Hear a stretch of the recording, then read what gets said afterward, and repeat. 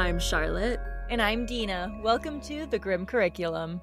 Since we are fully into the month of December, and although it seems like we are still waiting for winter to truly arrive here in Edmonton, we thought we could rustle up some Christmas spirit by taking a peek at some unusual Christmas time traditions.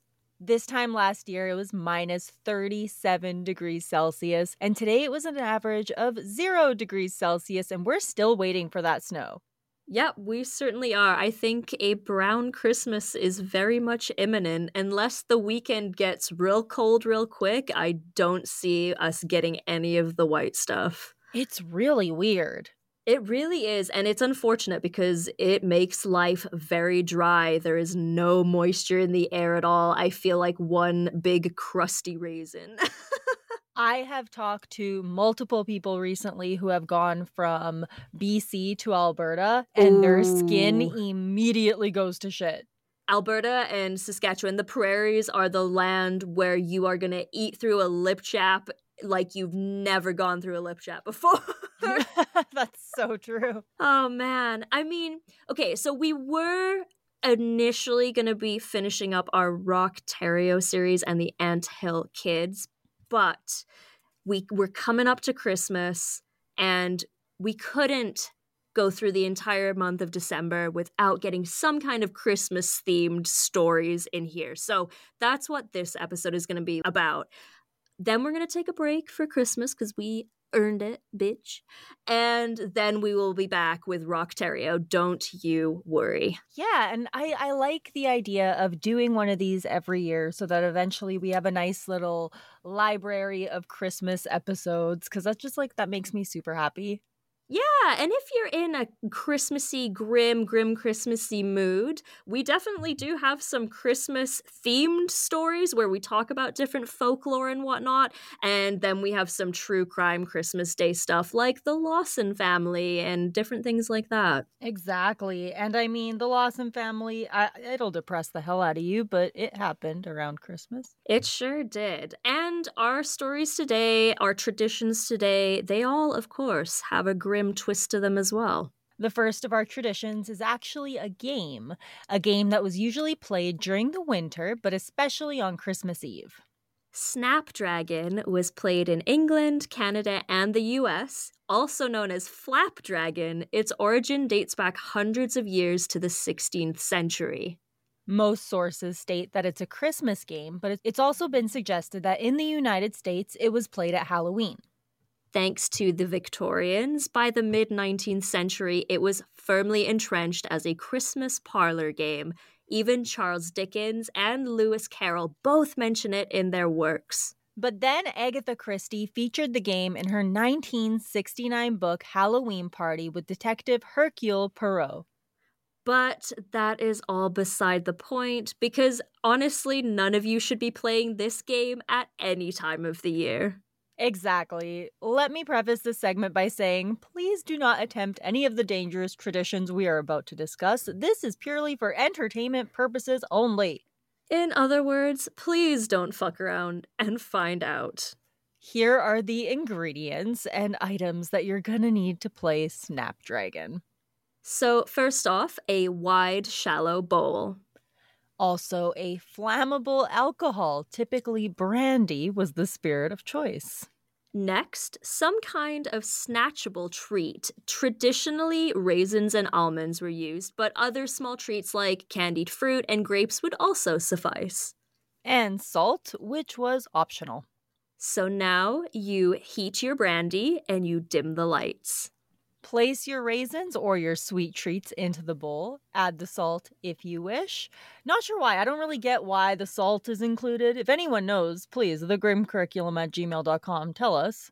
Yes, because when I was researching, I couldn't find out where the salt really plays a part. I don't know if it, adds to the effect of all this, because next step is to set that bitch on fire. Your goal is to snatch the treats out of the hot, flaming liquor bowl and simply extinguish it by putting it in your mouth. According to an article in Richard Steele's Tatler magazine, The wantonness of the thing was to see each other look like a demon as we burnt ourselves and snatched out the fruit. There's a couple of fun prizes if you win the game of Snapdragon.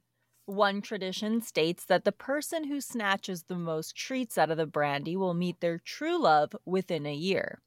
In another tradition, one of the raisins contains a gold button and becomes the lucky raisin. The person who fishes the special raisin out can claim a reward or boon of their choosing. Can I just interrupt for a second? Yes, of course. Please imagine, like, almost burning yourself alive for a fucking raisin? That's the thing, is at the very least, the damage that may happen is missing eyebrows, eyelashes, etc. The worst is burns on your face. Right, for a raisin. I mean, also potentially meaning your true love, but... Well, your true love might have to be very understanding because you might end up looking like the Phantom of the Opera. I did this for you.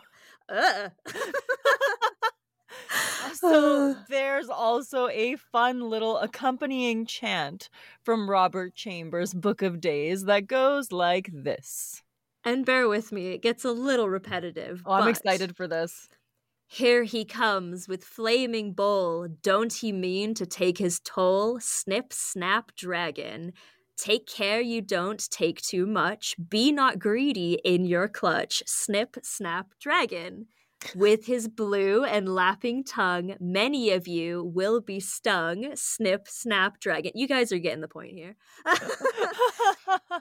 For he snaps at all that comes, snatching at his feast of plums. Snip, snap, dragon. But old Christmas makes him come, though he looks so fee-fa-fum. Snip, snap, dragon. Don't ye fear him, but be bold. Out goes his flames are cold. Snip, snap, dragon. I like it. I do too.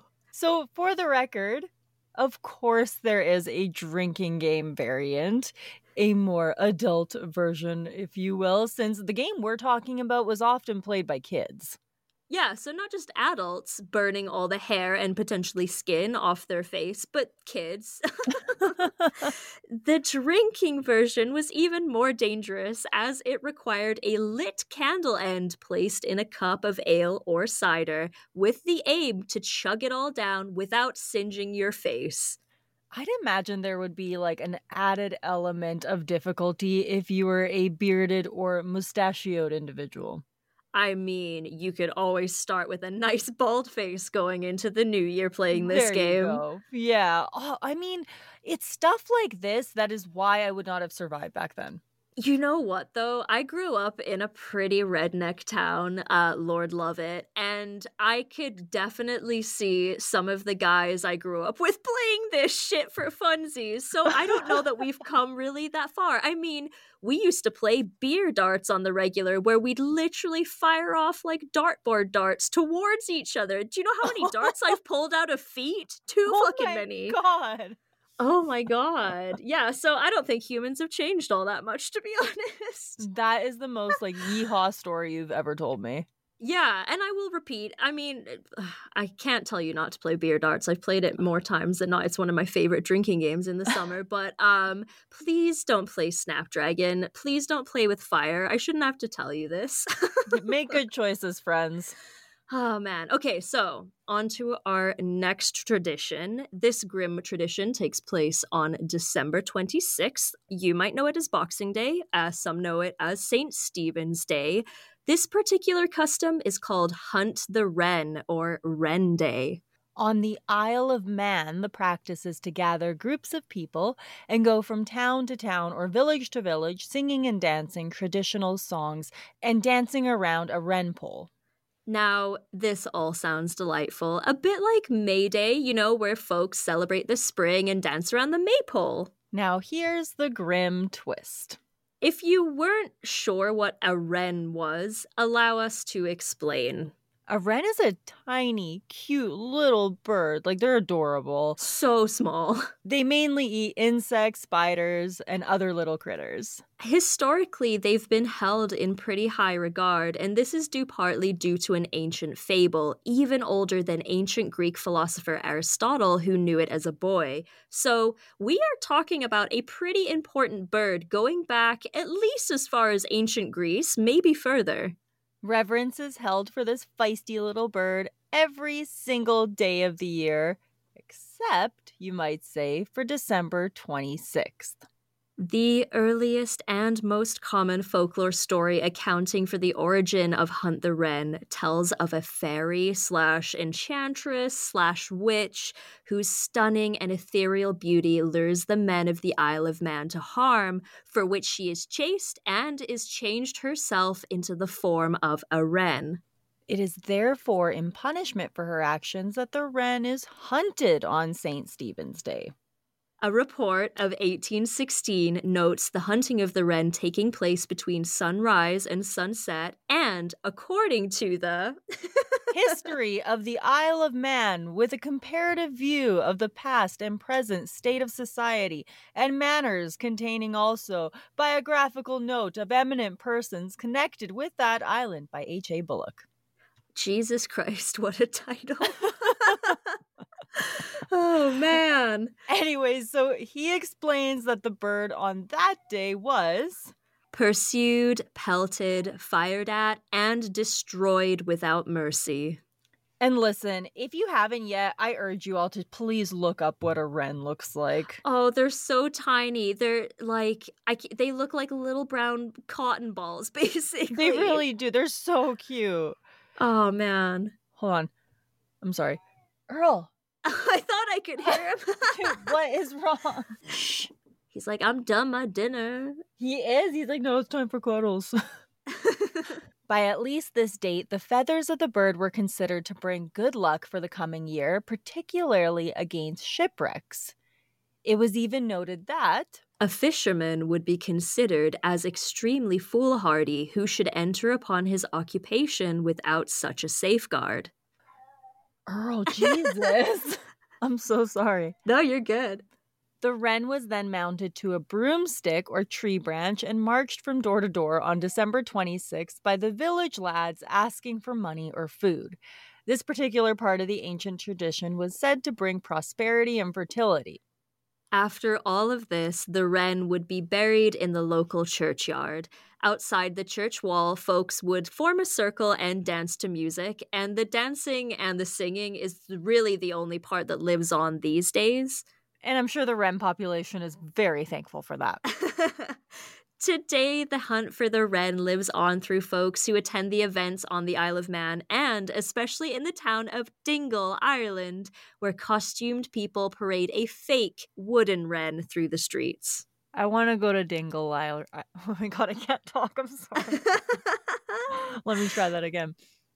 I want to go to Dingle, Ireland. I strongly encourage anybody to look up the Hunt for the Wren, Dingle, Ireland. And Dingle is spelled just like you think it is, Dingle. There's some very interesting costumes, and it does look like a ton of fun. I love it. Our last unusual Christmas tradition brings us to Italy and the story of Befana. In Italian folklore, La Befana is an old lady or witch who delivers presents to children all over Italy on Epiphany Eve, which is the night of January 5th, similar to Santa on Christmas Eve. Also, like Santa, she fills children's socks with candy and presents if they're good, or a lump of coal or dark candy if they're bad. She's often depicted riding a broom and being a good housekeeper. She may sweep the floor before she leaves your home. To some, the sweeping means the sweeping away of the problems of the year. The child's family typically leaves a small glass of wine and a plate with a few morsels of food for the Befana. Now, Christian legends tie in that Befana was approached by the biblical Magi, aka 3 wise men or the 3 kings, a few days before the birth of the sweet baby Jesus. They asked for directions to where the Son of God was, as they had seen his star in the sky, but she did not know. She kindly provided them with shelter for a night, as she was considered the best housekeeper in the village with the most pleasant home. The wise men invited her to join them on their journey to find the baby Jesus, but she declined, stating that she was too busy with her housework. Later, Befana had a change of heart as she desperately tried to search out the kings and baby Jesus. She was unable to find them, and so to this day, Befana is still searching. She leaves all the good children toys and candy or fruit, while bad children get coal or dark candy, onions or garlic. Another Christian legend takes a slightly darker tone, as Befana was an ordinary woman who lost a child she greatly loved. Upon hearing the news of Jesus being born, she set out to see him under the delusion that he was her son. She eventually found the young JC and presented him with gifts to make him happy. The wee babe was thrilled, and he gave Befana a gift in return. She would be the mother of every child in Italy. Not sure about the logistics on that one, or if I would personally consider that a gift. Yeah, that's a lot of children, Befana. Right? That sounds like a burden, but okay. She was pretty pumped about it, though. Some believe that if Befana spots that you've seen her, you'll receive a light thump on the shoulder from her broomstick, as she does not wish to be seen. This might just be a tactic to keep children in their beds, but not nearly as scary as some of the other Christmas traditions that we've covered in the past. Like many Christian stories, the origins of this one have been theorized to go back as far as the Greeks and the Romans. The theory about her name is that it comes from the mispronunciation of the Roman Feast of Epiphany, or Festa dell'Epifania. Befana is the lazy version of Epifania, if you smush it together kind of thing. I can see that. I like that. The Befana is still celebrated throughout all of Italy. She's literally a national icon. Urbania is thought to be her official home, and every year they hold a big festival in her honor.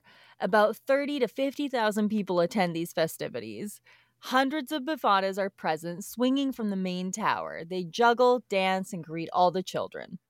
I really like these different variations of Christmas that happen all over the world. And I mean, you could argue that Christmas is a variation on many other religions. I think it's all kind of intermingled that way. I really enjoyed our Christmas Legends episode last year. They're all these little twists on the same story. I love folklore. It's so wonderful to learn. I love learning about different, like you said, different traditions and different cultures like that. And it's wonderful to see it all kind of tie in together. Yeah, absolutely. Whether it's coincidental or one inspired the other or one was sort of cannibalized by another, it all comes down and you can kind of track it back so far, which is incredibly cool. But yeah.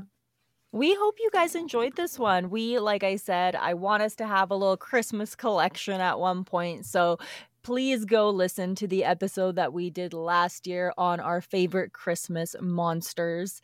I loved it. We do talk about Krampus, spoiler alert, so check it out. Yeah, absolutely. And if you have any traditional Christmas stories or legends, definitely send them our way. We would love to look into them. Thank you all so much for listening. This has been The Grim Curriculum. Hey, Charlotte, I got a bummer of a fact for you. Wonderful. And I hear it's even Christmas themed. It sure is. More cardiac-related deaths occur on December 25th than of any other day of the year. Whoa, I did not know that. That is hella dark. Yep, and the second largest number is on Boxing Day, so there you go. Stay safe. Yeah, I'm always down for saying that calories don't exist over Christmas, but maybe watch that extra thick gravy, guys. Bye. Bye.